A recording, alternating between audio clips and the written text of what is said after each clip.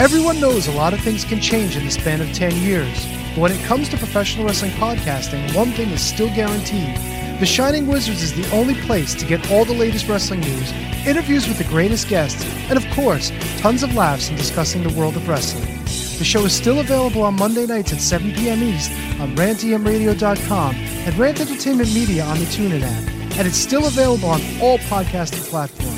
To check us out, head over to shiningwizards.com, where it's still wrestling talk and talk about wrestling. Are you tired of prediction shows? Do you want to fantasy book the companies? Does Bigfoot even really exist? If you answered yes to any of those questions, then check out the podcast that isn't a podcast. Every Tuesday and Thursday, the standing streamer stands and delivers as he and Vanessa talk about all that's going on in pro wrestling today. Plus, see in-depth conversations with people in and around the wrestling world, as guests share their stories and insights about making it in the business. The Putting You Over podcast. Putting your weeknights over every Tuesday and Thursday. Good morning, good afternoon, good evening, and good night. My name is Thomas, and what's your name? I'm Alan. Alan. Oh, yeah. We're brothers. That's right. Yeah. Same mother and father. Your room was... We shared the room. Shared a room. We shared the room. Thought I knew your face. Yeah, we go way back, mate. Yeah. We should do a podcast then. We have. We do a podcast. We do a podcast. What's it called? The Broadcast. Yeah, that was planned. Yeah. Well. What do we do? Well, we cover all different things in the world of pop culture. We're talking about comic books, we're talking about professional wrestling, and we're talking about movies. Go back and watch classic retro wrestling events, the likes of WWE, WCW, and if you do like that, you can check us out on Apple iTunes, also on Podbean, Anchor, and on Podknife. Also check us out on Twitter at The Broadcast. That's BROKAST. Hey, it's alright, good on you. Yeah. Instagram also at The Broadcast Podcast. Remember, we don't spell it with a C, we spell it with a K. Sorry, mate. Take it easy. Two Heels and a Face Wrestling Podcast believes wrestling is a buffet. There's something there for everyone. These guys cover local Chicago indie scene, and all of their episodes can be found at twoheelsandaface.com. The number 2, heelsandaface.com.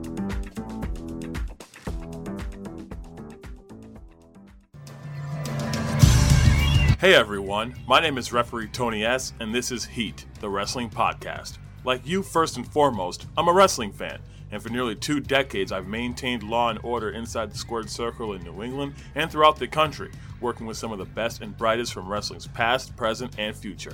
Now I bring my authoritative tell-it-like-it-is style to the podcast world. Join me each week as we go through all the major headlines from the global companies, independents, and in between. And most importantly, the women will receive the coverage and headlines they truly deserve as they'll empower the second half of the show. Plus, I'll introduce you to my friends and colleagues within all forms of wrestling and entertainment, answer your questions, anything goes. No holds, well, questions barred, and throw in some fun surprises along the way. Get ready for the spark that fuels the flame.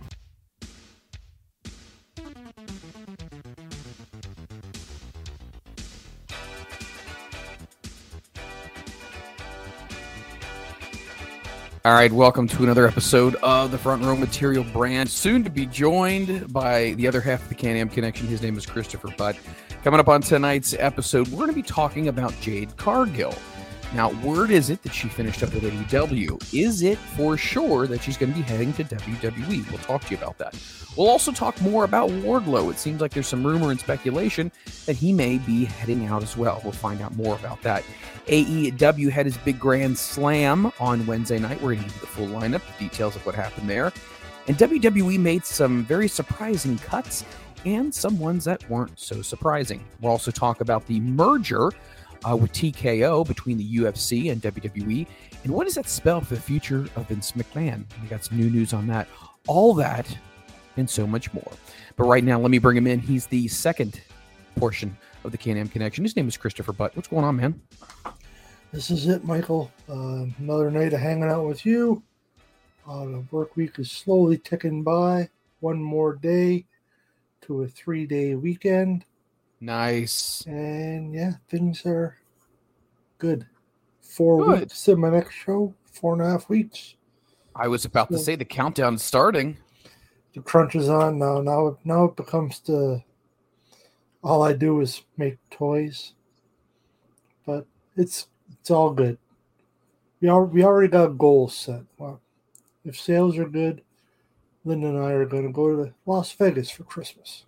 Oh my gosh! Yeah, Viva Las Vegas! It's one of my favorite places. We'll go for 4 or 5 nights. Nice. And if they're really good, I'm buying a new bandsaw. In Vegas or just in general? In general, up here. Linda doesn't know that yet. But, that should be interesting. The just, missus doesn't know about. So tell me here. I'm not very much of a handyman. Probably no surprise. But what is a bandsaw? Bandsaw, yeah. So what does that ballpark run? And what brand do you endorse, just in case someone's listening and they would like to get a bandsaw? Raycon 14-inch bandsaw is what I want. I currently had the Raycon 10-inch. Okay. When I get the Raycon 14-inch, about $2,000. Wow, I wasn't ready quite for that price tag. I am a little so not like Ryobi or not like Steel or. I don't think Steel makes a bandsaw. Steel's expensive too. Steel is expensive. You're right, but okay. So let's just say somebody is not in that price range ballpark. What would be, in your opinion, the next if you want to say a step down, at least from price? What would you do if you couldn't get the one you're looking for? I'd get the one I already have, Raycon 10-inch. You just get a brand new 10-inch. So would you keep your current 10-inch, or would you sell that, or what would you do? I'd keep it, put a different blade on it. Nice. That way you don't have to change blades. So I use a couple different sizes. Oh, I didn't thought about that. That's really good. Good point on that one. Get a bigger blade or a bigger saw. Use the same size blade, same thickness. It's obviously longer. A little more power. Yeah. I'd never had to buy another bandsaw. Well, sounds like you know what you're talking about, and if it's something that you want, then sounds like it's something you're probably going to end up needing, actually, when you think about it, with the toy production ramping up, right? It would make life easier. I get by fine with the one I have. I burned out the one before this. I burned the motor out of it. Wow. That was a cheapie. So the next show is, what, 3.5 weeks away? For about 4.5 weeks. 4.5 weeks. Okay, so... Actually, a month exactly today. Today's 21st. Yeah. 21st of October. So what is the venue? What's the location? Is there any details out yet? It's the R.G. Sinclair Public School here in Kingston. It's on Crerar Avenue. I'm just looking at the number. There's like 35 Crerar Avenue. So it's a public school. Yeah, it's supposed to be a pretty solid market. We're hoping to do fairly well there. That's the plan, anyhow. See what we can do. Make a couple bucks. Have some fun. I think you'll do very well, my friend. I hope so. Thank you, Mike. I always have See, here's the thing about the Budster. What I love a lot about you is you are persistent. And when you see something that you want, you go out and you go get it. And you've expanded the toy line, which is awesome. You have already been in stores before. Another potential opportunity, depending on how things go, with you deciding on that. But then obviously these all their big shows right now. I mean, these word of mouth is really good, and it seems like you're getting a lot of good press right now when it comes to just people knowing your brand and really happy with the product that you put out there. I've been very lucky that way. I've done a couple shows, met some people, made some connections, and yeah, I've been blessed, we'll say. Well, I tell you what, Santa may be getting released from his contract. The jolly old man, listen, he's been great for a while, but you know what? Nobody is impervious to the cuts. That kind of takes us up to our number one story today. WWE made a lot of cuts today, which some people were expecting and actually caught some people off guard. Now, ever since the merger was announced with UFC to create a brand new company called TKO, WWE had speculated, and there was rumors that they may start cutting. Well, that was actually quashed this past summer when they had openly stated that they were not going to be making any cuts, but people still felt that that was still something that could be on the horizon. Well, today we found out that, yep, it in fact did happen. Many WWE stars who had been in either developmental, which is NXT, or on the main roster, were given their walking papers. Let me first ask you this, Buster. Had you seen the list of people who had gotten released today? I've seen some. I'm not sure I've seen it all. It was quite a list. I think the last time I seen it was probably about a dozen people. Yeah, over a dozen people so far. I believe the total might be up to 16 right now that have officially been released. It's sad because, you know, the funny thing about WWE is that they're so wealthy and they're making money hand over fist. Right now, their television ratings are probably as high comparably as they used to be. I mean, the closest to the Attitude Era. And then you have that in consideration, and then you look at the merchandise sales and how they're selling so well with their tickets. WrestleTix is on Twitter, and you can follow them. They give you all the updates on the shows, and WWE is not having a difficult time moving tickets. So, look, I'm not a corporate guy. I don't know the structure of all of this. What is the point here? If a company is doing well, why release people when it's really honestly not financially affecting the company? Just trimming the fat. If you look at some of the people they released, I don't even know who the hell they are. They haven't been on in forever. Some are not over. So you're further ahead from a business standpoint. You should get rid of a little bit of the dead weight, people you see no future in. Right. Or they're just not working out, plain and simple. And just let them go. Or maybe their contracts were a little inflated. They didn't quite fancy it too much. I mean, some of the people that got released, I didn't know who they were. And I'm not trying to be a jerk. No. I had no idea who they were. And that's fair. I mean, and they even admitted on many outlets that some of the people that had gotten released were still in training. You know, they had gotten signed under WWE contracts, but they were still in training, and some of them haven't yet made their debut onto NXT. But some of them had, and I want to go over a few people who unfortunately are no longer with the company. So WWE finally announced that they have a brand new TV deal. Oh, yeah, that happened as well. Yeah. Following the announcement that SmackDown is actually going to be heading back to the USA Network. Starting next October, there was a deal that's for $1.4 billion over the course of 5 years. Now, this is according to the Wall Street Journal. WWE began having intense discussions with the USA Network and NBC Universal. Now, it ends up that USA Network is going to have SmackDown and Raw now. And in addition to that, they're going to have 4 yearly big shows that are going to be airing on NBC. We may be seeing the return of a Saturday night's main event. Now, in addition to all of that, here are a list of some of the names of those who had been released. Mustafa Ali, which really surprised some people.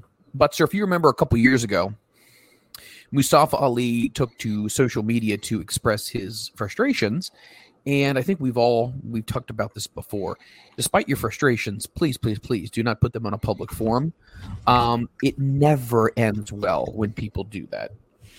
So, as talented as he is right now, do you think that, and he was actually, in the midst of an NXT North American Championship feud with Dominic Mysterio and Dragon Lee, and now he's officially out of the picture. What were your thoughts on Mustafa Ali? Because he's not just a no-name guy, and it's not somebody who's not been on a pay-per-view before.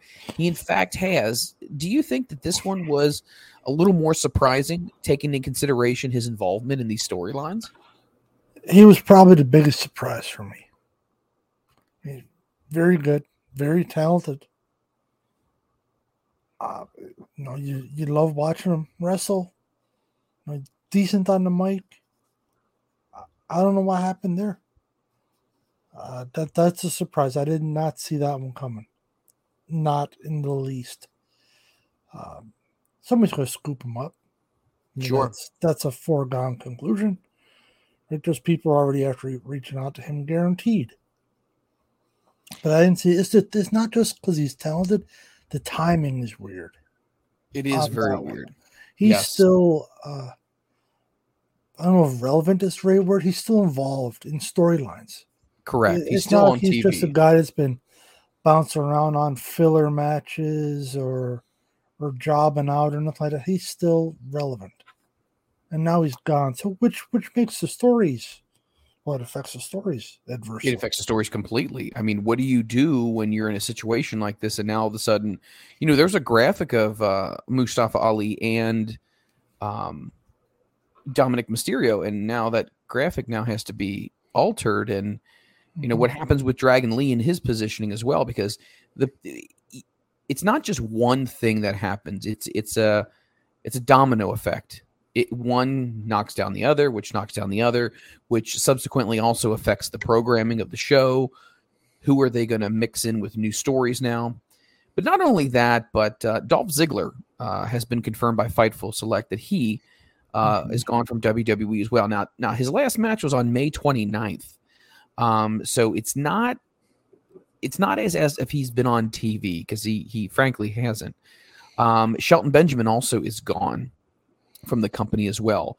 Now, both of these guys have been around the company for a very long time. I believe Shelton Benjamin was originally back in 2006, and then Dolph Ziggler was not that far away from that either. Dolph was actually approaching his 20-year mark with the company. Emma, who is the husband of Riddick Moss. Now, you may know Emma as well. The wife of Riddick Moss. And Riddick Moss is gone as well. So it's interesting because that entire family right there just basically lost their income here. Another person who's gone is Elias. No more walk with Elias, and no more Ezekiel either. That whole aspect just never ended up working out. I feel bad. Elias never really, I feel like, caught on as much as he could have, because I thought he did have a great personality. I loved his segments in the ring. I also thought that he wrestled really well. So kind of a surprise on that one. Rick Boogs has also been released as well. He was the guitar player when he would accompany Shinsuke Nakamura at one point in time down to the ring. Then he ended up branching off and spinning off and having his own career. Hit Row member Top Dollar was released as well, which again can't really be a very surprising thing because Top Dollar was released the previous time they made cuts, and he's now 2 for 2. Aaliyah has confirmed that she's officially cut by WWE.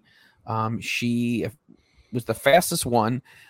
She got cut early on. Mansoor is gone as well, and so is Mace from the Maximum Male Models, which, interestingly enough, was led by Maxine Dupree. Shanky is also gone as well. He had been doing some stuff with Jinder Mahal, but he was released. Dana Brooks was also released from the company. Looks like she will no longer be around. Now, there's some other releases that came from NXT. Quincy Elliott, Dabu Kato, Bronson Montana, if I'm saying that correct, Daniel Arthur, Kevin Ventura Cortez, Alexis Gray is gone as well. Some of these people had not officially been on TV yet, as the Butster had said, but it's still, interesting that people are gone. So big thing here. So they announced the new TV deal with USA Network. So now USA Network has both shows, a $1.4 billion deal for 5 years. And now they just got rid of a bunch of stars. Some people say that this isn't surprising because the company is merged and they had to, as you said earlier, they had to cut some people. Why? I don't get, because they're not really making that much money that would put a dent in anything. I found out the average salary of someone in NXT is $68,000 a year, American dollars. $68,000 a year is what they start them at. It's not bad money.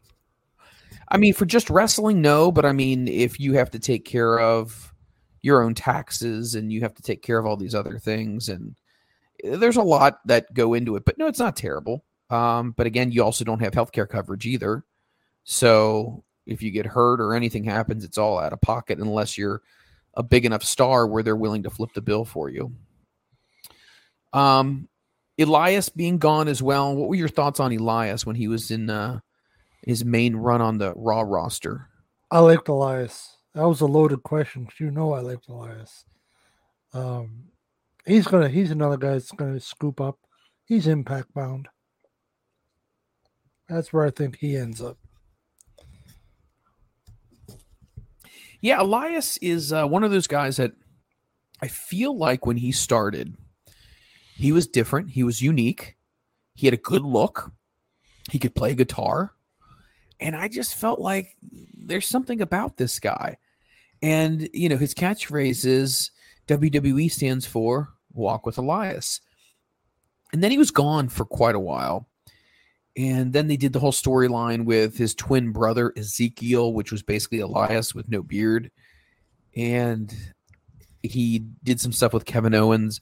And I was really curious about where that was going to go. And then obviously that didn't go anywhere. And then he was off of TV. So again, I do think an Impact Wrestling would be good for him. I think he would be a good fit with that company. So hopefully Elias will get back on his feet quickly. Dolph Ziggler. Let's talk about Dolph, man who has won many championships in WWE. What's your thoughts on Dolph Ziggler, and where do you think he may go next? Where he's going to go, I have no idea. Surprised he got released. I didn't see that one coming. I don't think many people seen that coming. I get he's been off TV for a bit, but he's a company man. He's been around 20 years. And he's still putting off great matches. It's not like he's dead weight. He's still fantastic. And he's had some good runs. Let's not forget that he's not just a guy that's been kicking around, mid-card, jobbing, really just riding coattails for 20 years. He's been fantastic. So him getting released, I did not see that one coming. Where's he going? Let's be honest, he's going to fetch a top dollar. He's going to get paid well wherever he goes. So that narrows it down, really, to AEW. Would he fit in AEW? Yep. I think he would. Style. Yeah, I think he would. They've already got a blown up roster. Well, I mean, you also have to take in consideration his brother's there, Ryan Nemeth, the Hollywood hunk. So I think it would be kind of cool for them to maybe form a tag team. And I mean, just to get to wrestle with your brother, I think would be kind of fun. And I mean, obviously. Oh, Mike, no. I think it would be. I think it to work with his brother again, do we? I think it would be good for him to wrestle with his brother. I think it would be good. I'm sure it would. It'd be fantastic. There's no doubt about that. What are you going to truly do with him? You're not going to bring Dolph Ziggler in and turn him into a second-rate tag team. Because that's what he's going to be with his brother. Well, what I'm trying to get at is, no, I mean, I think other things are going to spawn from that, sure. But I think your brother's with that company. I mean, when you think about it, that's a really cool opportunity as well. Now, and you also have to think about this. When we talk about where people can go, realistically, I don't know what the budget is for Impact. I'm sure that they can take people for a while. That's why you see a lot of big names go there on a short-term contract, and then they end up leaving. Will he end up doing the Matt Cardona thing, going on to the Indies and making a big name for himself? Maybe. I think there was a time when we looked at someone like Matt Cardona as a real trailblazer and that he would eventually get back to WWE. That never happened. And I think every year that goes by that Cardona is not back in WWE, this whole I'm a trailblazer, I'm on the Indies, that dies out after a while. And every year that clicks by, you do get a little older. So I wonder where he'll end up, because I don't think Impact has a huge budget. And then if you look after that, I don't think the NWA has a very big budget. You know what I'd like to see would be a bunch of like big name stars go to a promotion that really doesn't have any recognition and blow it up. I think that would be cool. Okay, where? I mean, if they were willing to play ball, Impact would be good if they were willing to really take a deep hometown discount. If not, you got to figure wherever they go, they're going to have to take a huge discount. They're going to have to. No one is going to sign Dolph Ziggler to Dolph Ziggler WWE money. It's just not going to happen. Tony Khan could, but would Tony Khan? Yep. Would Impact Wrestling 100% sign him? They would from his talent base, but it depends on what his asking price is. I'm going to try to find some information on what he was making. So I don't know really where you can go, because we often throw out the topic of, well, they could go to Japan. I mean, sure, anybody could theoretically go to Japan, but very few end up going there. And those who do go there actually have a great career, but you don't really see people jumping back from Japan to the United States. You just don't. But realistically, Dolph Ziggler has very few options. Very few options, yeah, unless he's willing to take a huge decrease in salary. Well, it needed to be stupid money. And Dolph Ziggler, you're not going to get him for $100,000 a year. No, of course not. That would almost be insulting. But what I would say with Dolph Ziggler is, I mean, if I were Tony Khan, which I'm clearly not, because I blink, I think Dolph would probably have to cap out at about, no offense, maybe $300 to $350 a year. Okay, but who's signing for that? Tony Khan. That's it. He would be the only one. Let's say if he went to Impact, you're looking at $100K or less a year, most likely on the lower end of $100K. If he went with an NWA, I mean, you're talking $50,000, if that. Well, it happened. Shit, I make that. He's not going to work for them for that. No, I mean, after you've been in WWE and you've made a lot of money, but maybe he saved his money. I don't know. Maybe he's... Even if he did, he's not going to go from making, well, let's be honest, he's making a couple mil, I would assume. A mil for sure. Well, to keep talking and let me look. That's just ridiculous. Even if he has been good with his money and saved it, that's just a slap in the face. Expect somebody to take a tenth of what they've been making. Yes, I get it. He's not on WWE contract anymore, but still, that's just phooey. All right, nobody in the right mind doing that. Here is the information right now. Dolph Ziggler was a professional wrestler and a current stand-up comedian in America. He's one of the highest paid wrestlers in WWE, earning a salary of $1.5 million a year for his contract. Now, his net worth is almost $4 million right now, with incoming of multiple sources, including acting, endorsements, his stand-up comedy, social media. Some believe he may earn as much as $5 million annually with his salary. Now, obviously, that's including the 1.5 from WWE. I don't think... Okay, first of all, Tony Khan is not, I repeat, not going to give Dolph Ziggler $1 million a year. That's just not happening. Not a chance. No way in this world. I would say the highest I would give... Oh, hold on. I'm looking at some other stuff here. So I have a conflicting article right here, and this is obviously coming from Celebrity Life Cycle. It says one of the richest WWE stars for a long time in the company. His market value is $3.8 million right now. Let's see here. His endorsements are roughly $194,000 a year.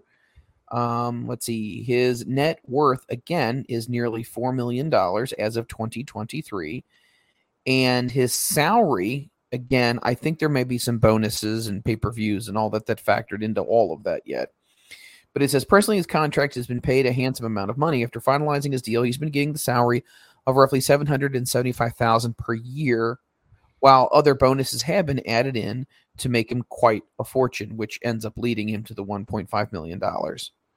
2 years ago, just 2 years ago, kids, his salary was $391,000, and he's continued to go up ever since that. So, but the thing is, endorsements, uh-huh. and his online, whatever clickbait stuff, uh-huh. that's going to decrease if he's not on TV every week. Well, I don't think he's been on TV very consistently even now, but you're right. But up until 3 months ago, he was. Right, that's his bread and butter. He's known as being a WWE star. So if you're not a WWE star, your asking price is going down. I mean, that's fact. It's just the way it is. It's true. Yeah. So now his endorsements, he was making $200K. I mean, I have no idea, but he might only make $150K or $100K. Still very good money, but not the same. Is he still going to sell out as many comedy shows? Because he's known as Dolph Ziggler, the wrestler, not Dolph Ziggler, the comedian. Well, I mean, look at it from this perspective. If you're going to see him at the comedy club, do you think there is a portion of the people in that audience going just because he's the WWE guy? Yes. More than not. Well, so you would say there's more people going to the show because of being able to see him more so than necessarily his comedy? Yes. Would you say the same thing probably happens with the Honky Tonk Man and Jake Roberts because they also do their tours of comedy? Yep. I've Fair seen enough. Jake's tour. So was it good? It was very good. It's dirty. Wow. He's pretty crude. I had a feeling he's a little raunchy. I mean, is it situational comedy or is it all based on wrestling? All based on wrestling. A lot of more storytelling than comedy, but it was excellent. Nice. Yep. For those wondering, what has Dolph's resume looked like? Well, I'll give it to you. The World Heavyweight Champion twice, NXT Champion, Intercontinental Champion 6 times, United States Champion twice, Raw Tag Team Champion twice, and SmackDown Tag Team Champion once. I've asked this question before. I'm going to ask it again. Do you think at the end of the day, after his career is over and he's out of wrestling, is he a Hall of Famer? Yes. That is a no-brainer. Is The Miz a Hall of Famer? Yes. The Miz gets in before Dolph. I think The Miz is amazing. I love The Miz. Would you think it would be great if The Miz was in AEW? Oh, buddy. That would make my life complete, I think. If they brought over The Miz and Otis. I was just about to say, would you be upset or saddened, I would say, if Otis got cut? I would be more than saddened. I would be infuriated. Yeah. Interesting. Yes. Interesting. The Buttster. We're going deep emotionally. I got some quirks about me. I know that. No, there's nothing wrong with that. Well, there is, but we'll save that for later. So look, that's the WWE cuts. We'd love to know what your thoughts are on social media. Hit us up. I am at the Mike Freland, TheMikeFreeland. He is at GotNoof2291. We're going to be giving the Twitter handles out again a little bit later on in the show, but the big story is the cuts. Now this wasn't horribly surprising when it came to the front offices because WWE made a lot of cuts in their front office because simply you don't need double office staff when you're one company now. But I want to get your take on this because this is really upsetting and bothersome to me. You have some of the guys out there, the wrestling reporters, if you will, who are reporting on these just average people who work their day job in the office, reporting that they've been cut or they've been released. I think that's shitty. I don't think that's necessary. Leave them out of it. If you want to talk about the wrestlers, talk about the wrestlers. But you don't need to be talking about people who work in the office. You agree or disagree? I agree 100%.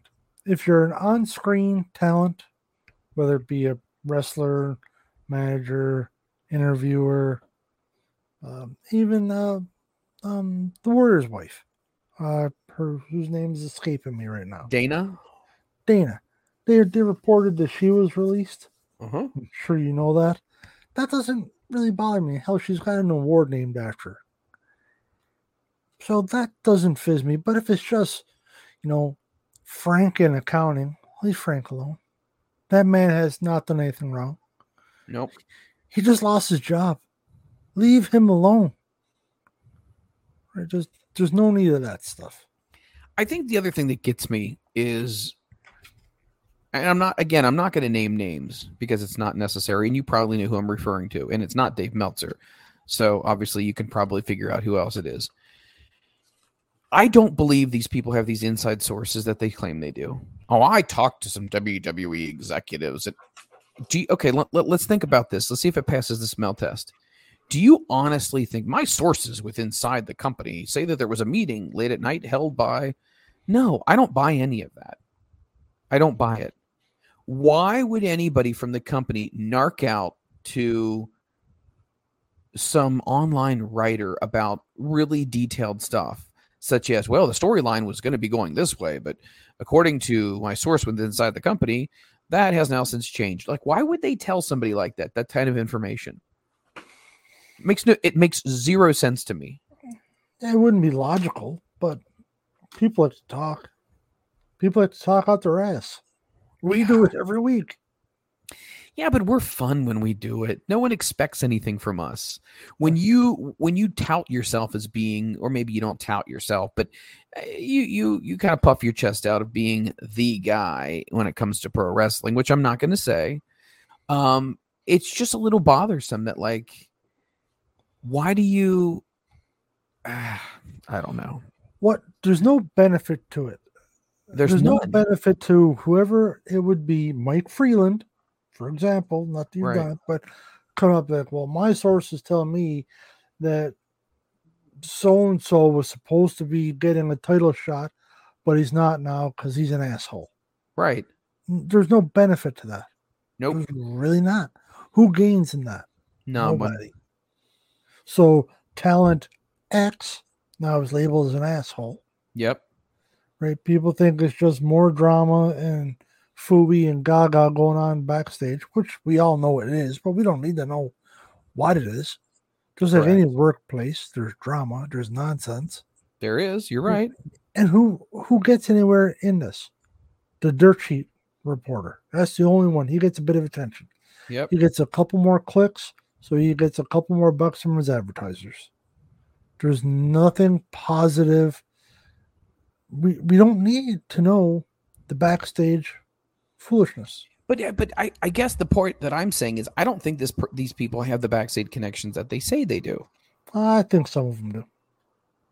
But okay, so let's say, for example, I can tell you this flat out. I know wrestlers. I'm not going to name names. I don't say a word. I would never say a word. Never say a word. But I mean, I'm not completely on the outsides of the wrestling industry, but I don't say shit to anybody, nor would I ever. I mean, I had some conversations with some people through DMs when I was booking for guests, and we just had a casual conversation.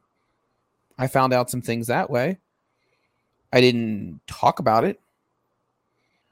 And I think it's interesting, but I'm by no means going to be like, oh, hey, guess what? Why? I don't feel compelled that way. I don't get it, but whatever. Well, I'm with you. I mean, things don't need to be out in the public. I don't understand the whole need to know the dirt. That's just the way I am. I'm also very much a I don't care guy. And I don't say that in a no, but like I don't literally mean I don't care about anything. Right. But it's like I don't care for dirt. I don't care for drama. I don't care for just the wrestling bullshit. Yep. Well, I mean, think about this, Butster. You know about this. Whether it's wrestling or any company, every company has its bullshit. Everything does, and there's always people saying, "Oh, did you talk to Tammy in accounting? Oh, did you talk to Robert up in financing?" He says the company's probably going to be for sale soon. Like, they don't know anything. They don't know anything. What's the telephone game? Yes. Is that what it is? Is that what they call it? One person hears, something stupid, and then by the time it gets through 10 people, the world's about to implode. I know. It's sad. What do you get out of it? I don't know. Nothing Beneficial, just phooey. Well, the other thing that bothers me, and we'll get back to our main topics here, but the other thing that bothers me is that when these websites release the spoilers, like, I get it, like, people were at the event, and if the people at the event, like the fans, choose to like tweet about something or put it on Facebook or whatever, okay, whatever. But and of course I don't have to read it, and I don't, but it's just why? What's the point? What's the point of telling me everything that's going to happen on this show before the show even airs? I don't have a big issue with that. If it's a fan, if I'm at the show, that's fine. I feel like putting up some pictures. Hey, well, I've sent you pictures of shows I've been at. Yes. Before. But that's one thing. But if it's just doing it just to announce the results, I don't know if that's necessarily beneficial to anything. If you're a reporter, per se, if you're just Joe Schmo like me or you, and we're at tonight's event, because we're not coming out saying, oh, well, there was Cody Rhodes versus Seth Rollins match, and it went 18 minutes and 4 seconds, and Cody won by blah, blah. No, hey, we're at it. It might be a selfie, pictures of the matches going on, but that doesn't bother me. But when people need to come out and announce what's going on, that does it not take away from the surprise? It does. Like, I know kayfabe's dead, and the internet has done away with, a lot of surprises in life, because you always know what's happening, because it all has to build. But you don't need to come out and announce every single thing. Leave a little bit of fun to it, a little bit of mystery, we'll say. Amen. That's our 2 cents on some of this. I don't know. I feel like the wrestling media. I mean, did you ever watch, by the way, any of the media scrums that they have at the end of these pay-per-views? No, I don't. Okay, so I watched a couple of them, and then I thought, this is the biggest pile of horseshit I've ever watched, and I stopped watching them. So basically what it is, it's a press conference, and there's people from, I will legitimately say, news outlets, like, oh, I write for this magazine, or I'm from, wherever. And that's fine. I get that. Whatever city they're in, I get that. That's fine. But then you have all these other, like, podcast people. And I'm not jealous of it, but it's like some of the stuff that they talk about and ask is just pointless. It's just like, that's not a question to ask. That's dumb. And you often wonder, how do these people get press passes? Like, I don't understand. It's just, wow. People in wrestling do live in a bubble. Even the fans do. They all live in this little world, like, it's almost like your Marvel fans, right? Your Marvel, or your, what's the other? DC. They live in that own little world. And I enjoy wrestling for what it is. But for God's sake, some people just take this stuff way too far. Yes, some people, but it's not just wrestling fans. Like, you get some football fans, baseball, basketball, definitely hockey up here. It's life. It's religion.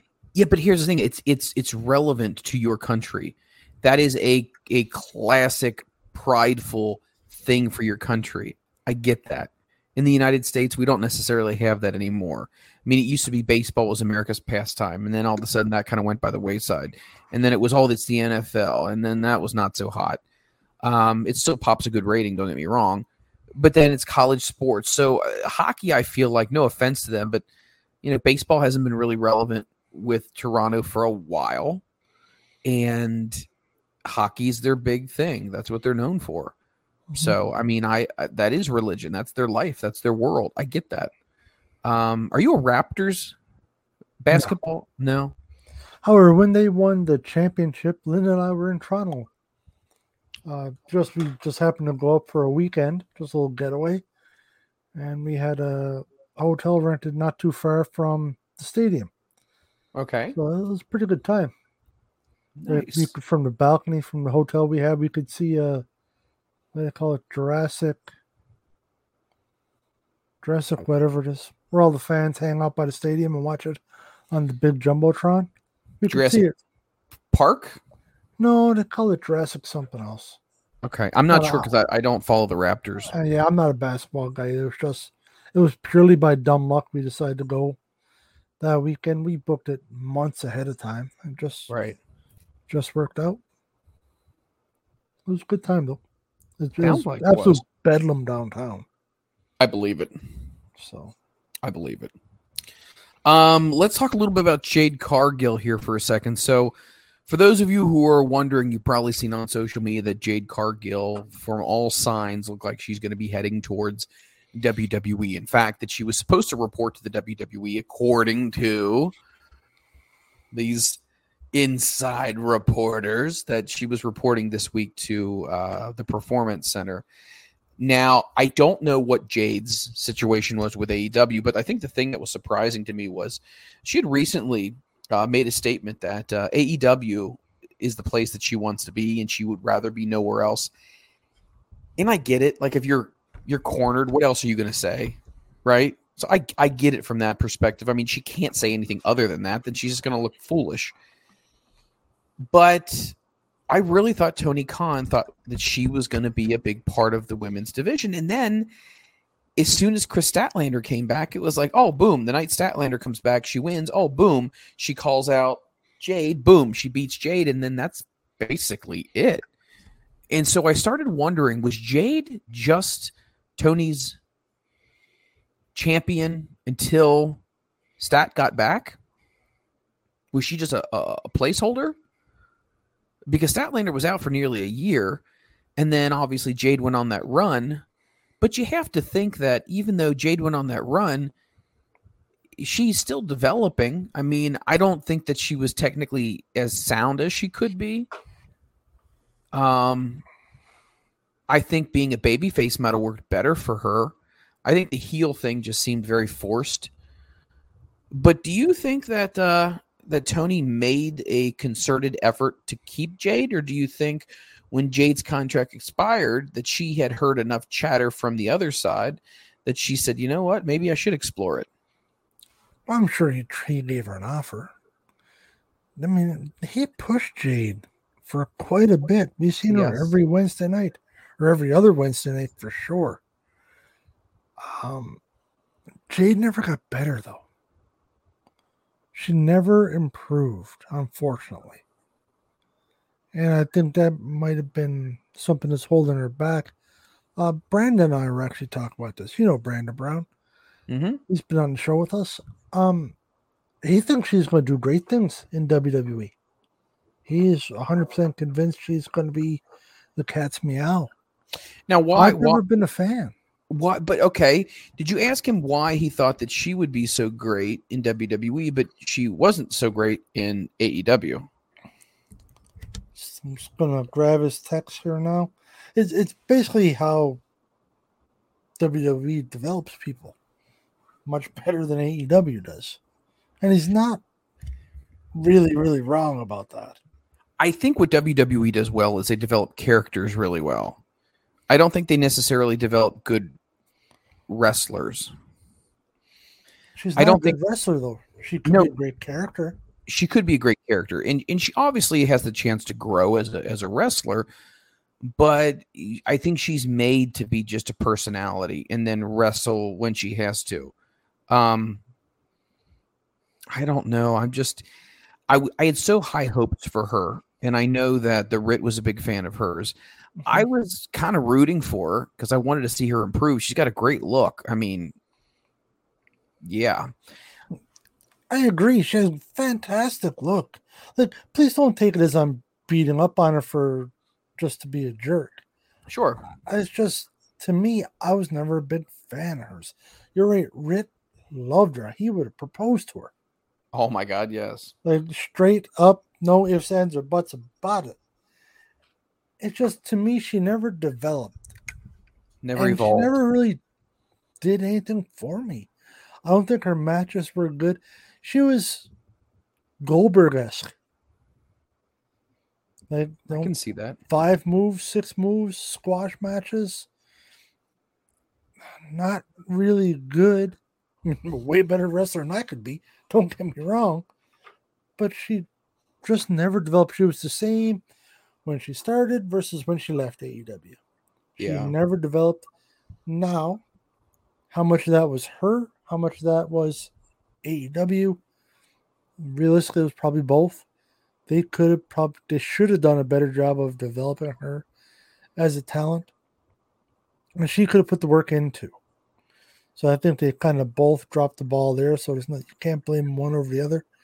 She just, as far as I'm concerned, she just never got better, and I just got tired of it. Well, she's going to have allegedly a new start there in WWE. We'll see what happens. Again, these sources claim that she is not going to be going to NXT, that she would be getting ready to debut on the main roster. Wow. Yeah, that's a big thing, because they even sent Samoa Joe, who is a fantastic star, down to NXT, which actually was kind of ridiculous in my opinion, but it is what it is. Yeah, so I'm excited to see what WWE is going to do with her. Do I think there's a chance that she could still not work out for them? Yeah, I do, actually. Because you got to think about it. You may change places, and sometimes change of scenery is a good thing. But if somebody doesn't have the will or the desire to change, then they will be the one that's holding themselves back more than anything else. I mean, it's just like that. So, her husband has been a successful Major League Baseball player, Brandon Phillips. He played for the Cincinnati Reds. I like him tremendously. Great guy, beloved in Cincinnati. So we'll see. We'll see what happens with Jade. We wish her the best, and interesting to see what they end up doing with Jade once she hits the WWE scene. Another big story that's happening right now is the speculation that Vince McMahon will potentially end up leaving WWE now that the merger has officially gone through with UFC to form the new company TKO. Now, Ross Berman is writing in, with the merger of WWE and UFC into TKO Group Holdings, Vince McMahon's ironclad grasp on WWE is now officially slipping. Dan Pamrick of Axios pointed out a story on Thursday that there was a recent SEC filing that stated that all of McMahon's shares for the sale are registered for sale, meaning investors can purchase all of McMahon's 28.84 million shares, likely netting Vince, once they sell, a cool $3 billion without any red tape or any limitations that he would normally have for any other type of sale. So with that being said, his shares are on the market to be sold, according to an SEC filing. So could this be a point where Vince says, I sold the company, I made the deal, I got the $9 billion for my half of the company. Now I still own 49% of the shares or whatever it may be of WWE. I'm going to sell the rest of those, make another $3 billion, but now I'm officially done with everything. Make $12 billion and walk away. These numbers are ridiculous, just so you know. Oh, Think about it, Mike. We're talking about billions. Billions of dollars. And the man is nearly 80 years old. And you know that he is, I mean, and this is not to be disparaging, but, how is he going to live another 20 years? Maybe, maybe not. I don't know. I mean, if they're on the market, if his shares are on the market, there's got to be something to it, no? Wouldn't that make sense? It would make sense, and it just surprises me that that's the case. I mean, Maybe I don't. This is just at the point, like, you know what? I'm 80. I've had a good run. I've built wrestling to what it is today. I'm going to take my money and leave. I know it totally contradicts what I've said on the show numerous times. Right. I just don't see that being possible. This is all he's known. But maybe that's what it is. Maybe he has seen the light, we'll say. He's just going to fade off into the sunset with his bundles of cash. You never know. It's more and more, it appears that that's what it is going to be. He's just Going to be done. Because you got to think, if you're the guy that's used to running this company, and now you're not anymore. You don't have the final say on everything. However, the reports are also coming out that he still does have the final say on WWE programming. Correct, he does. Now that's because he was put in charge of power. Yes. So if he still has that, what's really changed? He still runs it all. Doesn't own it all, but he still runs it all. So it's kind of the same thing, more or less. Mm-hmm. I don't. It's a funny one. It's hard to nail down a real good answer because there's a lot of variables, and I know personally I'm torn in about 10 different directions on this as to what it could be. I guess deep down, I still go back to I can't see him just walking away. I just can't do it. But then you see reports like that come out, it makes it seem like he is walking away. I also have said numerous times Vince would never sell. Well, I got that wrong. Really, really wrong. But we never thought it would. We thought it would have to be pried out of his dead, cold hands. Legitimately, it was getting willed out. Yes. That's what I expected. Yes. So, I don't know, but when you read reports like that, and these are reputable reports, kind of looks like he is just going to skip on down the road. Or maybe he's just going to take his money. He's got his $9 bill. Take $3 bill more. Because he signed a 2-year contract with these guys. Yep. Maybe he's just going to ride out to still stay. Doing whatever he's doing. Get his extra 2 years of salary. Which you know is a pretty penny he's making on that. I mean, because who the hell can pay their bills on $12 billion? He's going to need a little bit of top-up cash. And maybe just going to ride it out that way. That would make sense. I could see that. It's a real funny going on. Everything is, it's turned into everything nobody thought would ever happen. I agree. It's bizarre world. We're all kind of spinning in circles. So Vince may or may not be at some point in time exiting from the company. His stock shares may or may not be up for sale. They may or may not be worth an additional $3 billion. It's very interesting to hear that. The cuts, the new deal with the USA Network, which we talked about before. You know, we talked about Jade earlier. It looks like, for all intents and purposes, she's heading to WWE. That really started us to question what other stars in AEW, or really any other promotion for that matter, where somebody could actually end up heading to WWE. And I think we've talked about this before, and this is a travesty that Wardlow, and you and I have talked about this. We've beaten a dead horse. I'm just going to make this short and sweet and to the point. Wardlow, I almost want him to go to WWE and be ridiculously successful because I think he's a good dude. I loved his matches. I thought he could do amazing things for a big man. And for whatever reason, they're not using him. They're not using him. And somebody on Twitter made a comment. They said, you know, you have enough time for this 18-year-old kid, Nick Wayne, but you don't have any room for Wardlow? And I thought that was an interesting comment because it's like that guy had so much of an appeal to the AEW audience. And we said before it was organic, but now I'm wondering what he's going to end up doing and if he's going to decide, you know what, maybe a fresh start for me is what's best. I think Triple H would absolutely adore someone like Wardlow. Yeah, I hope he does leave. Sounds callous, but I hope he does. Don? Sounds Don callous. They have screwed everything up with Wardlow.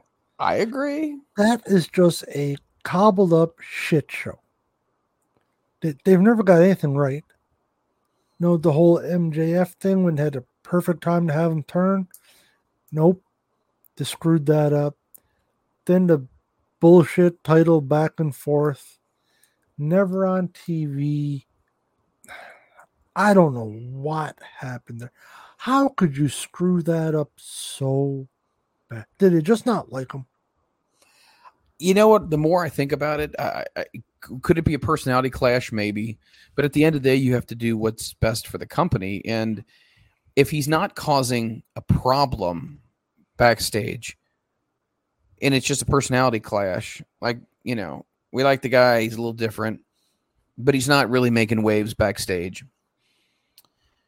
I don't know why you don't push somebody like that.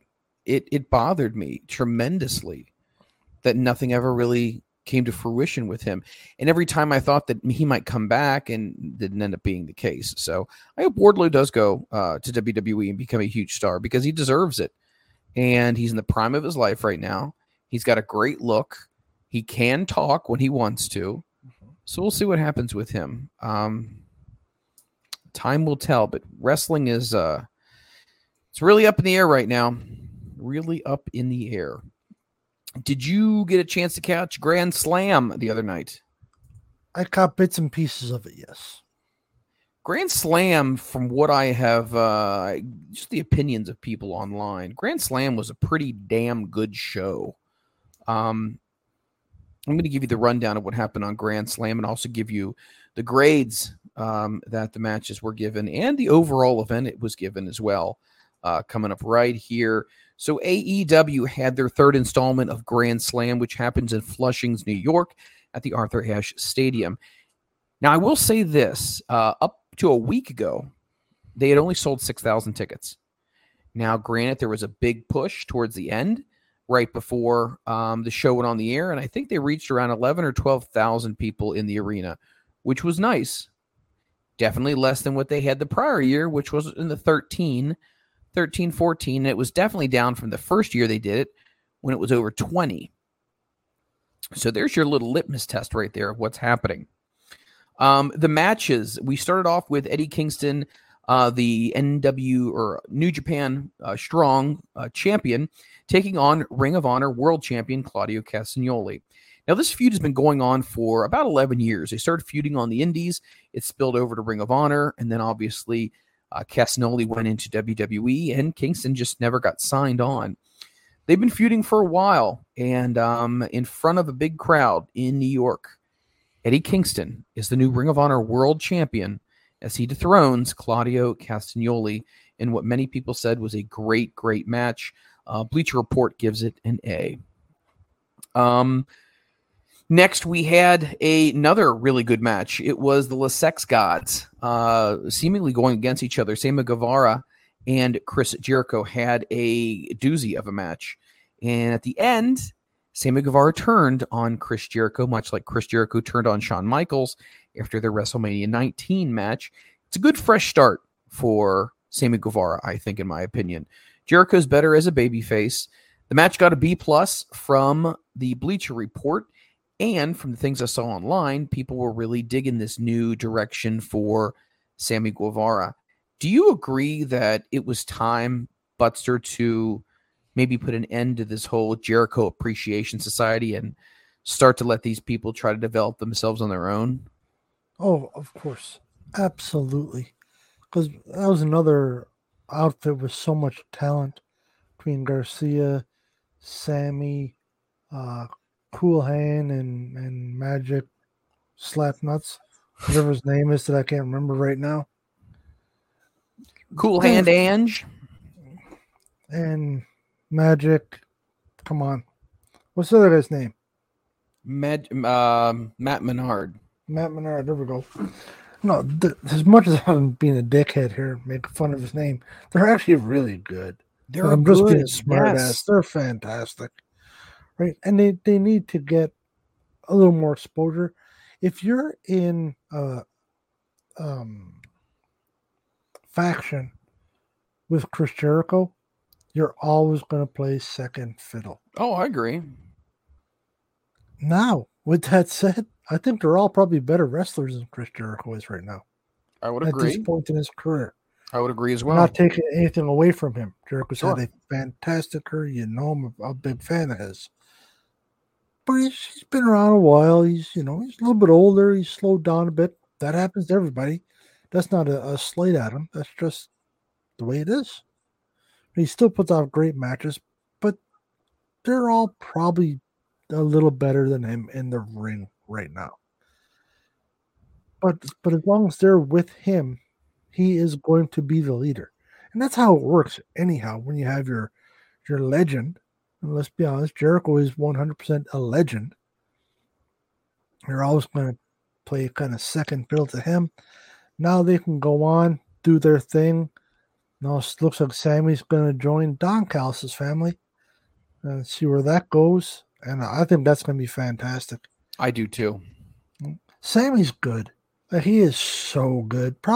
He's incredibly underrated, to be quite honest with you, in my book.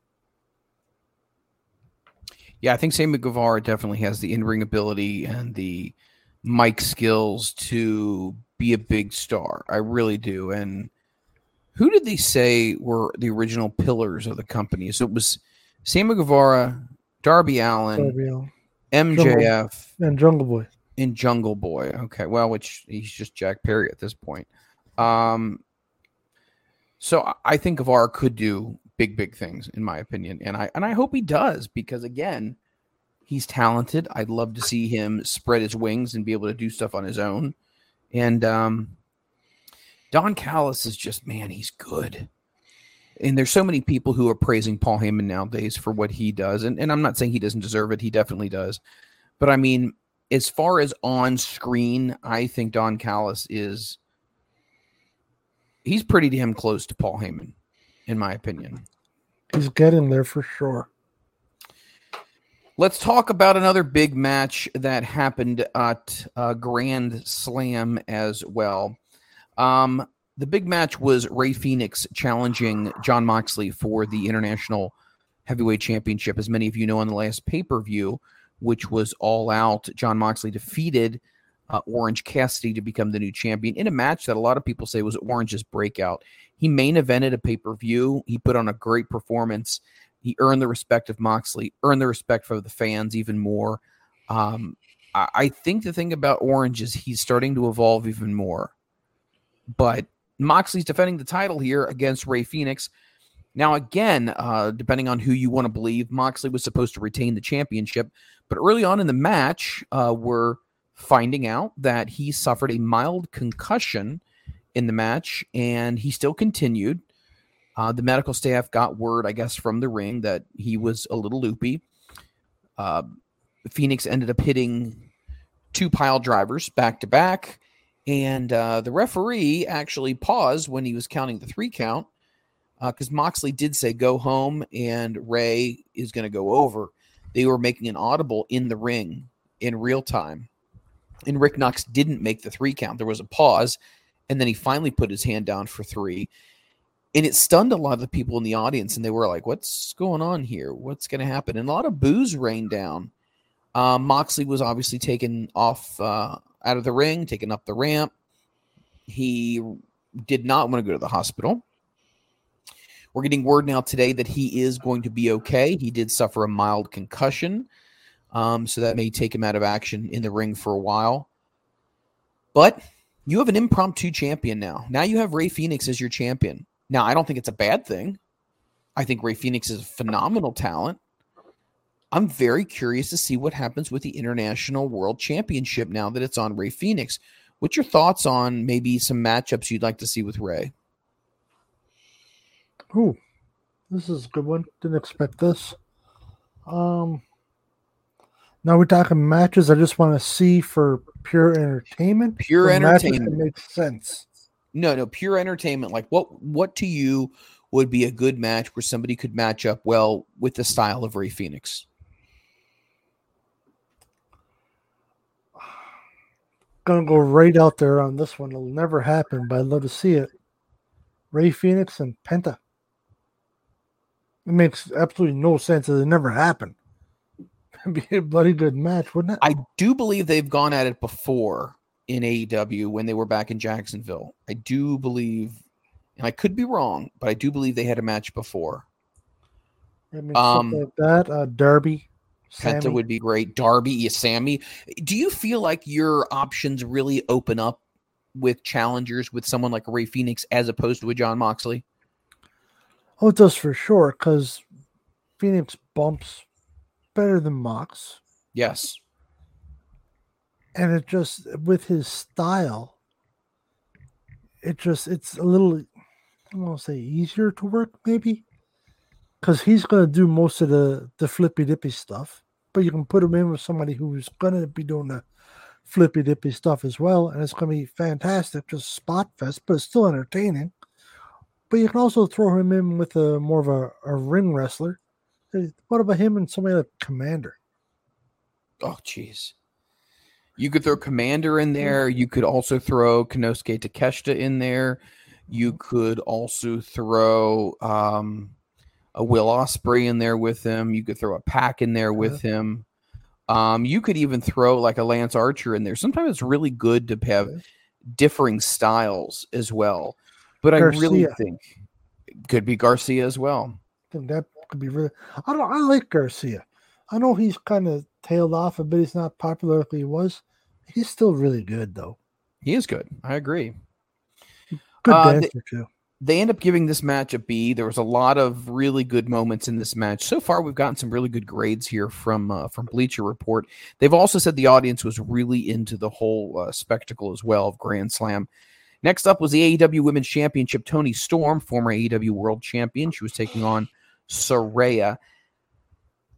I don't like this Toni Storm gimmick of where once she lost the championship, she cracked, she lost her mind. She started to think that she was somebody from the 1940s and, or the Raging 20s or whatever it may be.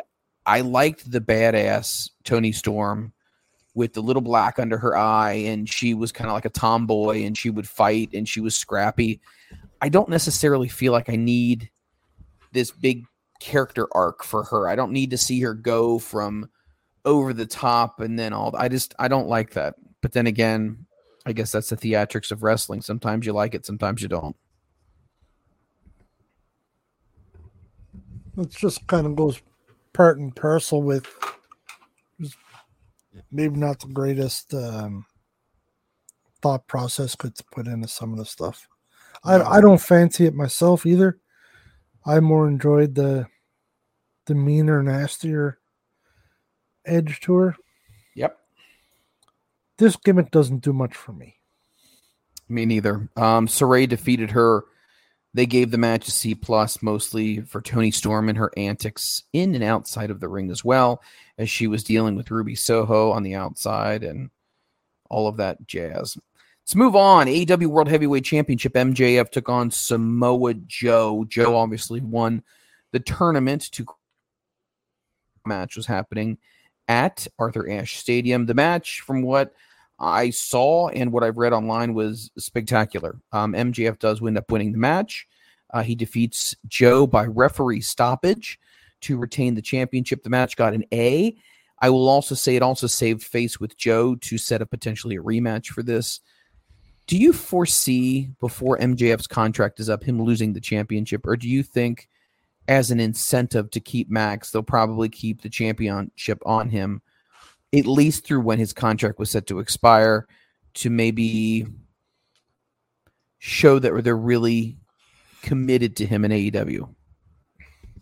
They won't let his contract expire and he's still the champion? No. They'll never let that happen. No, exactly. I'm just saying, like, leading up to him making a decision on what he's going to do, do you think he'll stay champion all the way up to that point? Probably, if you're smart. And the only reason I say that is because it's I don't necessarily know if I would say MJF's title run has been what I'd hoped it to be. I'd hoped it to be more sellout buildings. I hoped it to be more either horrible booing for Max or a ton of support and cheering him. Right now, I mean, even Cincinnati, I think they ended up, we looked this up on our show. They were looking at about maybe 1,500 fans. I think they end up eclipsing 2,000, but it's still a far cry from what they were. I mean, I think the first time they were in Cincinnati, it was like 10,000, and then obviously 2,000. So something's not resonating with the fans that come out and support this company. And I'm not saying it all falls on the champion's shoulders, because that depends on how the champion is booked, but I don't know.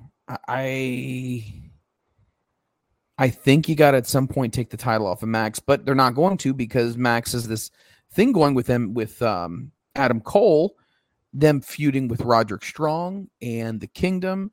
And right now they're selling merchandise at a high level. So, if it ain't broke, don't fix it. And I think they're going to ride this out for as long as they can. Your thoughts? I think they'd be foolish to take the belt off him. He's the biggest star they have right now. Who's a bigger star? And I know you're probably not going to like to hear this, but I do think that Orange Cassidy is becoming somebody who definitely is going to be a world champion in that company.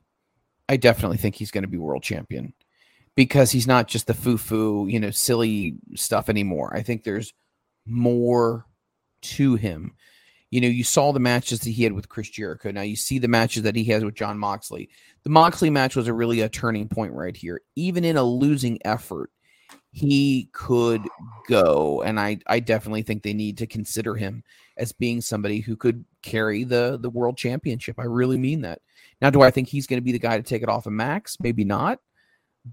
But I also think that in most cases, a champion's second run is normally better than their first initial run. And we've seen that before. We've seen people be champion for the first time, and it doesn't really quite work out. But by the time they get it for the second time, they're more polished, they're more experienced. And I think that's kind of the situation where Max is at right now. Plus, it doesn't matter right now, like if Max has the championship. Would you agree? I mean, he doesn't have to have it. He's already over right now. Oh, 100%. He does not need the title to be relevant. Not in the least. Your problem with Max right now is he's a tweener. He's not a heel, but he's not a babyface either. And yes, that works for some people. It worked for Stone Cold. Worked pretty good, you might say. Very well. But a lot of times that doesn't work. More often than not, it will not work. Because when I put on the show Wednesday, I want to know if I hate that guy or if I love that guy. Mm-hmm. And when they're in the middle, it just makes it a little bit tougher for fans to get behind that thing. Does that make sense what I'm saying there? It makes sense, because at that point in time, you're not as invested. And you want to be fully invested. You want to be all in, no pun intended, on either whether you like someone or hate them. You don't want to be on the fence. I agree with you. Right, so I think that's probably what's hurting him more right now. They need to make the thing with him and Cole happen. Yeah. Whichever way they go with it. Cole turns on him, becomes a heel, or MJF turns on him and goes back to being just a prick that he was before. They need to do one or the other. They can't keep this waffling back and forth. He's kind of a bit of a dirtbag, but you kind of want to cheer for him too. He cheats a bit, but he's telling you about his feelings and shit. I don't know. They got to figure out what you're doing with him. Get that sorted out forthwith. Let's talk a little bit about the viewership for AEW Grand Slam. As we just mentioned before, AEW's had a hard time selling tickets, but AEW Dynamite Grand Slam is now officially in our rearview mirror. Now, Sports TV Ratings reported that the show brought in 984,000 viewers. Now, that did a 0.36 in that specific 18 to 49 time slot. The September 13th episode of AEW Dynamite did 888,000 with a 0.31 in the 18 to 49. AEW in general has been hanging in the upper 800s, lower 900s for quite some time right now. I mean, actually in the upper 900s, 984. They said when you broke down the segments that there were the last three segments of the show pulled in over 1 million viewers. So it did look like they were doing pretty well with that. AEW always puts on good big events, but when it's the small ones or the not the I don't want to say less important ones, but you know what I'm trying to say? Like when they build something up, they deliver. I don't think I've ever seen a big AEW card that hasn't delivered. But just on a traditional Wednesday night, that's not at, the Kia Forum or, whether they're at some big arena in the Northeast or whatever. In the Midwest and even in the South and Southeast, they're pulling a couple grand tops. And it just kind of blows my mind that with the talent in the roster they have, why is that the case? And we proved that it wasn't necessarily the ticket prices either. So do people not want to see a Jon Moxley? Because even in Cincinnati, this is Jon Moxley's home. You think he would sell it out, right? You think he would bring a pretty good amount of people who like Moxley and the Blackpool Combat Club. They want to come and see him. But that doesn't turn out that way. I just am befuddled in some ways because 1,500 to 2,000 people is basically a really good, like you said last week, a really good indie show. But not much more than that. So it's confusing to me. It doesn't make sense. There's no rhyme or reason to it. But Yeah. AEW has never grown. No, they haven't. They've kept their same group of people that they have been using since day one, and it just hasn't. Now, some people said, well, it's, early on. It's that ship has sailed, guys. It's 5 years now. I mean, you got to have to have done something different at this point to make yourself stand out. Their fan base has never changed. Their numbers have never changed. If anything, has gone the opposite. Like I said, 20,000 at Grand Slam 2 years ago. Right? Was it 12? And then it's 11 trending in the wrong way. Oh, I agree. You would think that as the event gets bigger, and it's a third installment, you would think, oh man, this is really getting traction, let's do this. But it's not. And this is why I said, if you remember, I didn't think it was a good idea to go back to Wembley. I think, you know what, you had your hot moment, leave on a hot moment until your company's at a point where you feel like you could repeat this or even do more. And I thought this was because of AEW.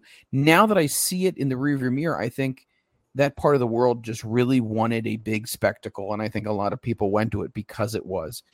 Now, did you hear the latest news about the government is basically trying to say only 72,000 people went through the turnstiles, even though it was like 81,000 people bought tickets? No, I didn't hear that. Yeah, so basically what they're saying now is they're saying that even though it sold so many tickets, and this doesn't make sense. Why would you buy a ticket and not go? I get it. Probably the scalpers. That they bought them and just couldn't get rid of them, you think? Could be. If they're asking for too much. And I mean, that's a good point. But traditional wisdom says, conventional wisdom says, if you bought a ticket to an event, you're not going to not go. Why would you piss away money? No, me and you won't. No. But if we're people that are buying 50 tickets because we want to try to resell them, scalp them, they don't give a damn. They're not going to go watch it. They're just doing it for the money. True. And if they get stuck with some, they get stuck with them. Yeah. Good point. I don't know if that's the case. That's just the first thing that popped into my head. And why the hell is the government getting involved in this? The government. How stupid is some of this stuff? You know what I mean? Good grief. Like, really? Come on. Gosh. Anyway, something interesting that I wanted to share with you as well. So the PWI 500 came out, and wrestlers are all jacked up about, where do I fall on the list? Where do I fall on the list? And the top 3 wrestlers were all the members of the Shield this year, 1, 2, and 3, which I thought was interesting. But did you know that Masa Slamovich is actually the highest ranking woman ever to rank in the PWI 500? She got the 15th spot. Really? Number 15. Wow. I mean, we're talking Charlotte's never done that. Becky's never done that. Bianca has never done that. Britt. Well, yeah, no one. No one. Not Trish. Not Lita at her peak. I'm trying to think who else. Clearly not Alundra Blaze. China? Yeah, not even China. Well, I think it's interesting. Wow. Yeah, That's high. 15. Number 15. Good for her. I know. That's freaking incredible. That's badass. I agree.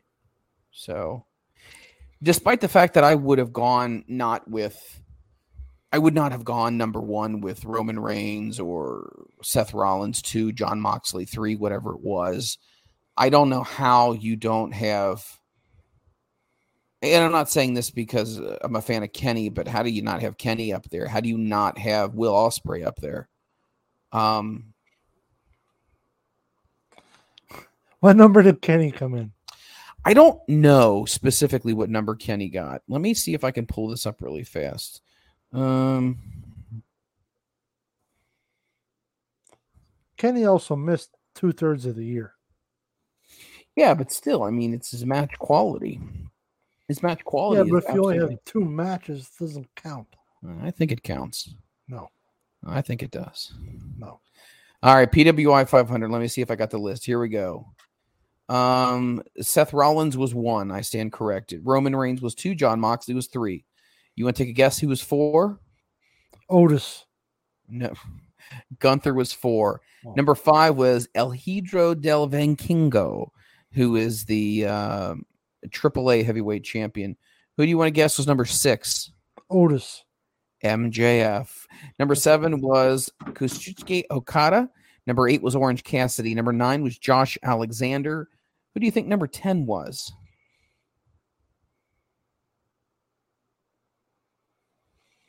It was Cody Rhodes. Number 11 is Sonata. That at all. Number 12 is Claudio Castagnoli. Number 13 is Carmelo Hayes. 14, Samoa Joe. 15, Masha Slamovich. Now, here are all the people that Masha Slamovich was ahead of. She was ahead of, you ready? Bryan Danielson, which I think is a joke. Bryan Danielson had a great year. Will Ospreay was 17. That's a joke. Alex Hammerstone was 18. I love Alex Hammerstone. And then you had Bobby Lashley, Trey Miguel, Kevin Owens, and Sami Zayn both came in respectively 21 and 22. Omega came in at 25. Some other interesting ones. Hangman Adam Page came in at 28. Matt Cardona came in at 31. Who else? Steve Macklin came in at 41, which he's really, really good. I love Zack Sabre Jr. He came in at 36. He'll be feuding with Bryan Danielson coming up at Wrestle Dream in Seattle. Who else? Let's see. Ricky Starks came in at 43. Wardlow came in at 47. Yeah, Darby Allin 49. Edge 50. is at 50. Guevara is at 51. Let's see who else that I think is interesting. How did Ray come in ahead of Sheamus? Good question. Finn Balor at 61. Daniel Wheeler Garcia. Yuta at 63. I disagree with that one. How can you put Wheeler Yuta ahead of Pentagon Jr.? How do you put him again ahead of Daniel Garcia? Jack Perry comes in at 73. Eddie Kingston at 79. Rocky Romero 79. Wow. Yeah. Pac is number 90. Let's see here. Now, number 95 is a guy by the name of Calvin Tankman, and he is phenomenal. He's a big man, definitely a big man, but he has done a lot of stuff in AEW in Chicago and in MLW, and he has done great stuff. AJ Styles comes in at 99. Let's see here. Who else? Hook at 103. Hook at 103. Mustafa Ali 108. Wow. Shinsuke Amora comes in at 113. Swerve Strickland comes in at 112, just one spot ahead of him. Effie, no, I disagree with that. He's a character. He's not a wrestler. He's at 121. LA Knight at 130. You know what? I wonder when the 2024 comes out if LA Knight's not in the top 10, because I have a feeling that he's going to have a breakout. I really do. Yeah. Who else did I find interesting? Let's see. Nick Wayne at 147. So you're basically telling me Joey Janela and Matt Tremont are actually higher than him. Not something I believe in. Juice Robinson coming in at 142 is surprising. The Miz coming in at 141 is surprising. It's ridiculous. It's a travesty. I agree. Ricochet at 149. Ping, ping. I don't know. I just felt like doing that. Oh my Have you ever seen any Gringo Loco matches, by the way? No. Look them up on YouTube. Really good. Matt Riddle, the porn star loving, fight breaking, airport hating man, comes in at 164. Nick Gage at 157. Nick Gage. Sorry, 175. Oh gosh. So he comes in ahead of Tama Tonga. Comes ahead of Dax Hardwood. Well, I'm fine with that. Let's see. PCO coming in at 192. Good for him. Probably the oldest guy. Well, maybe not quite the oldest guy. Minoru Suzuki is probably a little bit older. Who else is interesting? Willie Mack at 207. Wow. Why don't we ever see Willie Mack? He is so good. Willie Mack, I think, is with Ring of Honor. I don't get that up here. Yeah. I'm trying to see if anybody else is really like Johnny Gargano 227. Now, rumor has it they were going to bring DIY back with Johnny Gargano and Tommaso Ciampa, and I don't know if that's actually going to happen or not. They've been teasing it, so I think a lot of NXT fans would love to see that. Anybody else? Tommaso Ciampa 242. Gosh, we're only halfway through the list. A lot of these people I've never heard of. I'm trying to think. Carlito, 285. I don't really think you can put him in there. Kofi Kingston, 294. Richard Holiday comes in at 276. Interestingly enough, he did some stuff with Ring of Honor as well. He's also had a WWE tryout as of the last couple of weeks. I think that was pretty cool for him. Luchasaurus, your boy. No. 298. No, I don't. No. I literally don't believe in dinosaurs. That's a conspiracy. Jeff Cobb comes in at 311, which I think he should have been higher than that, in my opinion. Let's see. Yeah, All right. I didn't know. Chad Gable, 338. With the push he's got happening? I know. It's surprising that he fell that far. Wow. Erica Lee, girl we've had on the show before, 347. Yeah. Good for her. Danny Limelight, 350. We've had him on the show before. He's done some great stuff with MLW. Masato Tanaka, 361. The guy from ECW. Wow. Feuded with Mike Awesome and was batshit crazy. Let's see. Yep. The Great O'Khan coming in at 379. That's kind of cool to see him doing that. Tarek at 385. He's an Ontario guy. He's so good. Dolph Ziggler coming in at 393. It's probably why he got cut. Josh Woods, you had him on your show. Love Josh Woods. 400.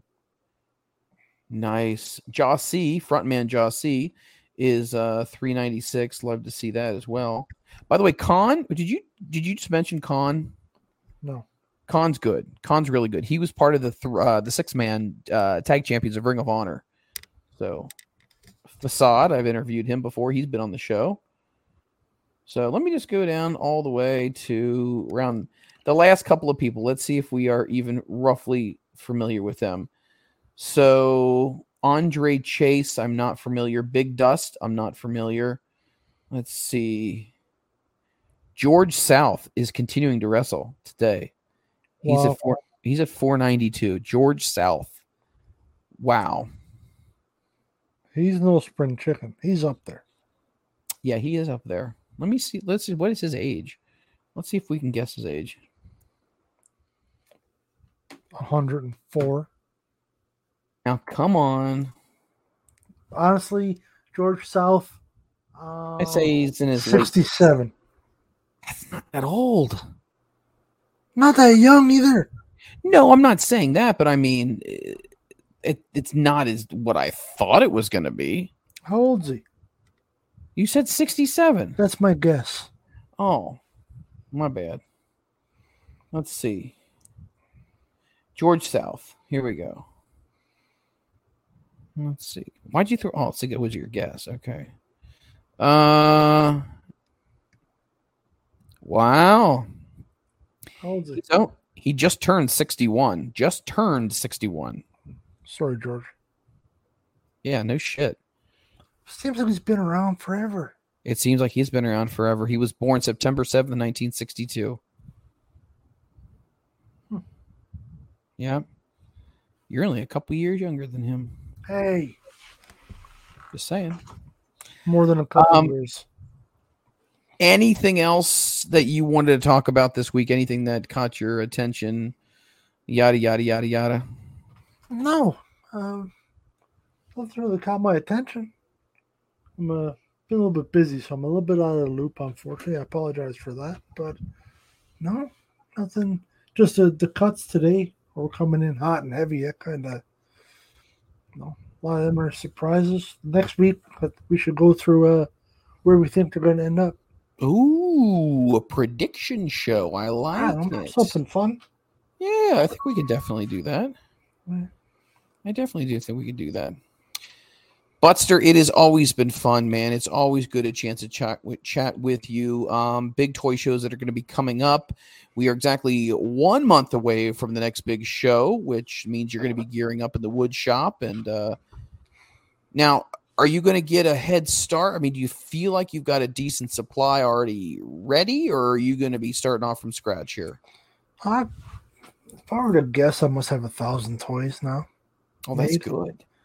Now, how many? I'll keep working at it. How many do you ultimately want to have with you when you load up to go to the show? Depends on the show. Smaller one like a RG Sinclair. If I have 10 of everything, that should do me well. It's only a 6-hour show. Give me a number here. What's 10 of every toy? That comes out to how many?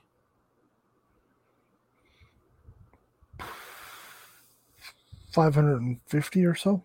Okay. So you definitely have the ability. I mean, so in your stockpile right now of 1,000, obviously there's going to be more of certain sections, certain items than others. Yep. Okay. So you're probably just going to try to level the playing field out then. Yeah. Dinosaurs. We got to get them into production. I have to make about 10 more helicopters, 10 more planes, probably 10 or a dozen tractor trailers. Got to make some buses. I think that'll top me up half decent. And then it's just a matter of replacing what I sell.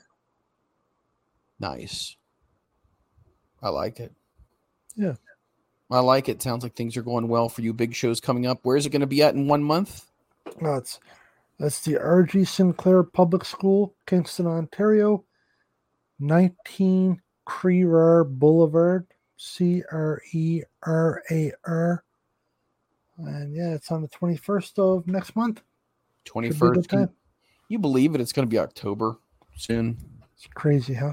That's insane. Unbelievable. Halloween candy are already in the stores. That's right. Absolutely. Well, if you go to, you guys have Hobby Lobby up in Canada? No. Okay, so Hobby Lobby is like it's as large as a Walmart, I think. It's a big craft store where basically you know people who make things, they make a lot of stuff for like holiday stuff, like blankets and quilts, and they make the wreaths that have all the different decorations on them and all this good stuff. So people are flocking to Hobby Lobby, but man, they started putting Christmas stuff up in before the 4th of July. Oh, okay, that's a bit much. Well, just because people end up buying that stuff to start making stuff. And I'm sure if you're going to be a part of some of these shows, as you know, you got to get your inventory up. But yeah, it was before the 4th of July. It was like 90 some odd degrees outside, and they got, fake snow and Christmas trees inside and Santa and all that kind of stuff. Can't do that. Man. Interesting.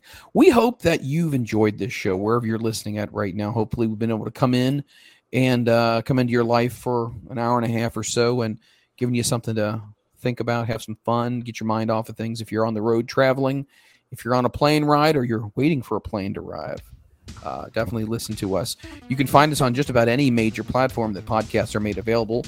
And if you want to, again, follow us on social media, you can follow me at the Mike Freland, TheMikeFreland. If you want to follow the Butster, it's at GotNoof2291. Once again, GotNoof2291. Butster, people want to get in contact with you about your products that you offer. You do have a Facebook page, correct? I do have a Facebook page, CB79 Wooden Toy Maker. So yeah, give me a like and a follow. Send me a message. We put up all our advertising for events we have coming up, any new products, and yeah, we just kind of spread the word around, make some toys, see if we can get some happy kids, and life's good. Nice. For the Butster, I am Mike Freeland. It's been real and it's been fun. We're going to catch you guys on the next episode of the Front Row Material Brand.